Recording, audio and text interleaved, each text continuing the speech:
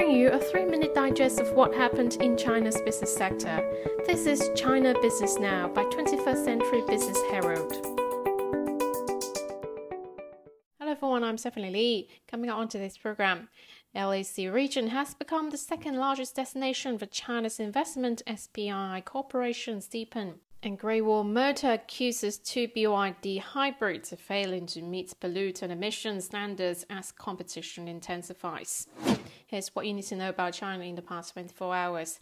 Latin American and Caribbean region has become the second largest destination for China's overseas investment, according to the China CLAC Private Sector Forum held on Wednesday in Dongguan, Guangdong Province.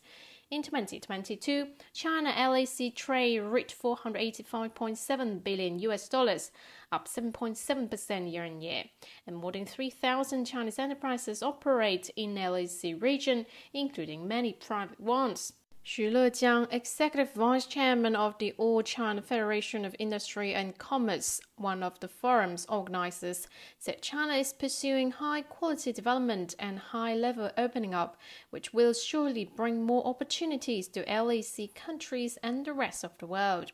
Xu said when conducting economic, trade and investment cooperation with LAC countries, Chinese private enterprises should actively shoulder social responsibilities and contribute to the steady and long-term development of China-LAC friendly cooperation. Trades between Guangdong and the region have witnessed steady growth as their trade volume exceeded $65.5 billion in 2022, up 9.5% year-on-year, data released at the forum showed. With the active participation of private enterprises, Guangdong has continuously strengthened its friendly exchanges, economic cooperation and trade cooperation with Latin American and Caribbean countries in recent years.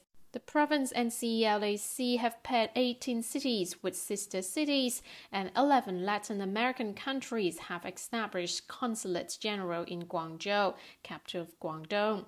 In 2022, the added value of Guangdong's private economy was 6.98 trillion yuan, and the total import and export value of the province's private economy was 4.87 trillion yuan, according to the provincial government.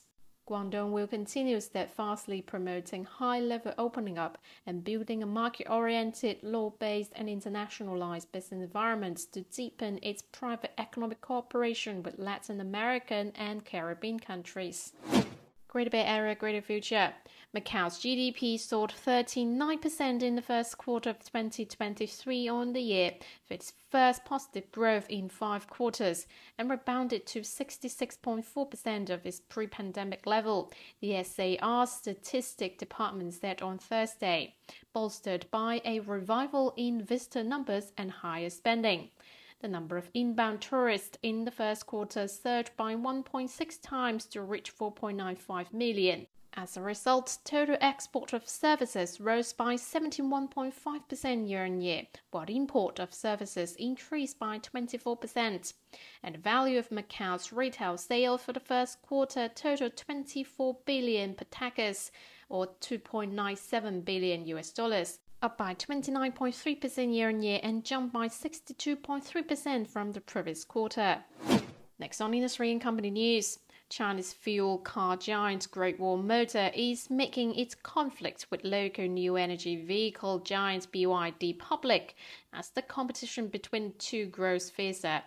Great Wall Motor has filed a report with Chinese regulators against BYD, alleging that the latter's Qing plus DMI and Song plus DMI use normal pressure fuel tanks and are suspected of having substandard evaporative pollutant emissions, according to a statement today. BYD then responded with a statement on Weibo saying that its product and testing meets national standards and that the company is firmly opposed to any form of unfair competition. BYD said the test vehicles did not meet the status required by Chinese national standards for submission for testing, therefore the result should be deemed invalid. Shares in TCL Zhonghuan Renewable Energy Technology advanced today after the world's second biggest solar wafer maker said it is teaming up with Saudi Arabian clean energy developer Vision Industries to construct the Middle Eastern country's first solar wafer factory. TCL Zhonghuan will provide the production tech, and Vision Industries will leverage its local resources and experience of investing in renewable energies such as solar, wind and hydrogen to ensure the construction and operation of the solar wafer plant, the firm announced yesterday. The cloud computing arm of Chinese e-commerce giant JD.com has lowered the price of many of its core services, including storage, security and cloud computing, in order not to be left behind as rivals Alibaba Cloud and Tencent Cloud offer substantial discounts. JD Cloud has trimmed the price of its standard cloud hosting service to 2,053 yuan per year, 233 yuan lower than certain competitors, the company said on its WeChat account. Its 10 million risk identification service is now available for 60,000 yuan a year, 4,000 yuan below these rivals. And if that's not enough, if a low price be found, it will beat it by 10%. Wanda Group has denied a report that the cash-strapped Chinese real estate developer plans to boost liquidity to sell 20 shopping malls for up to 16 billion yuan in wealthy areas such as Shanghai, Zhejiang and Jiangsu, seeking a valuation about 700 to 800 million yuan for each.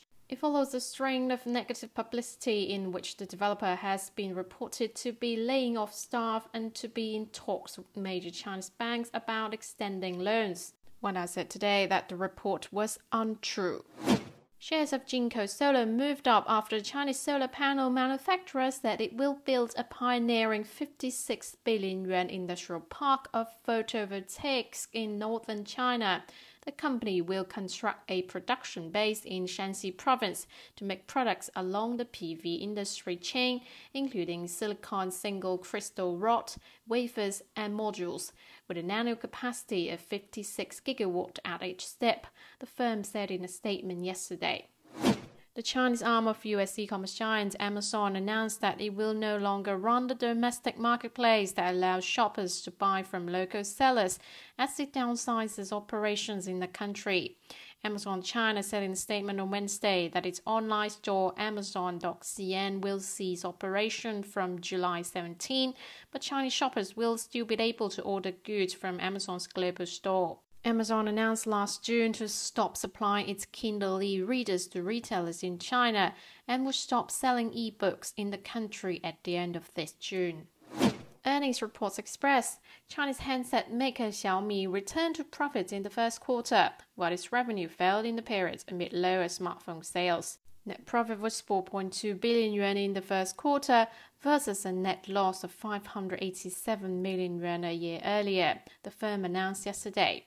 Revenue fell 18.9% to 59.5 billion yuan, but adjusted net profits rose 13.1% to 3.2 billion yuan thanks to a decline in related costs, Xiaomi said.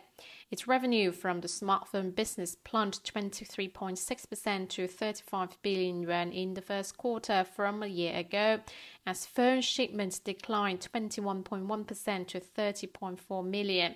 Meanwhile, the average price of Xiaomi cell phones sold in the Chinese mainland rose over 18%, and the overall gross profit margin rose 2.2 percentage points to a record 19.5% thanks to cost reductions. The company invested 1.1 billion yuan in the electric vehicle business and other new initiatives for the quarter. Company President Lu Weibing said Xiaomi plans to start a new round of testing for its EVs during the summer and winter, adding that car-making progress was in line with expectations. Shares of Xiaopeng Motors plunged after the Chinese NEV startup said its net loss widened 37.4% to 2.3 billion yuan in the first quarter versus 1.7 billion yuan a year earlier, the firm said yesterday. Revenue fell nearly 46% to 4 billion yuan. Gross margin came in at only 1.7% in the first quarter, compared with 12.2% a year earlier. XPeng delivered 18,230 cars in the first quarter, down 47.3% from the same period last year, and revenue from car sales dropped 49.8% to 3.5 billion yuan.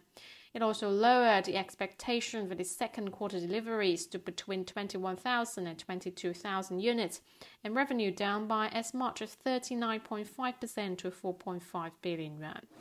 Wrapping up with a quick look at the stock market. Chinese stocks extended rout on Thursday as overseas funds were net sellers of onshore stocks for a third straight day. The benchmark Shanghai Composite shipped 0.1% and the Shenzhen component fell 0.2%. Hong Kong's Hang Seng Index tumbles 1.9% to below 19,000 mark, and the tech index dropped 2.3%.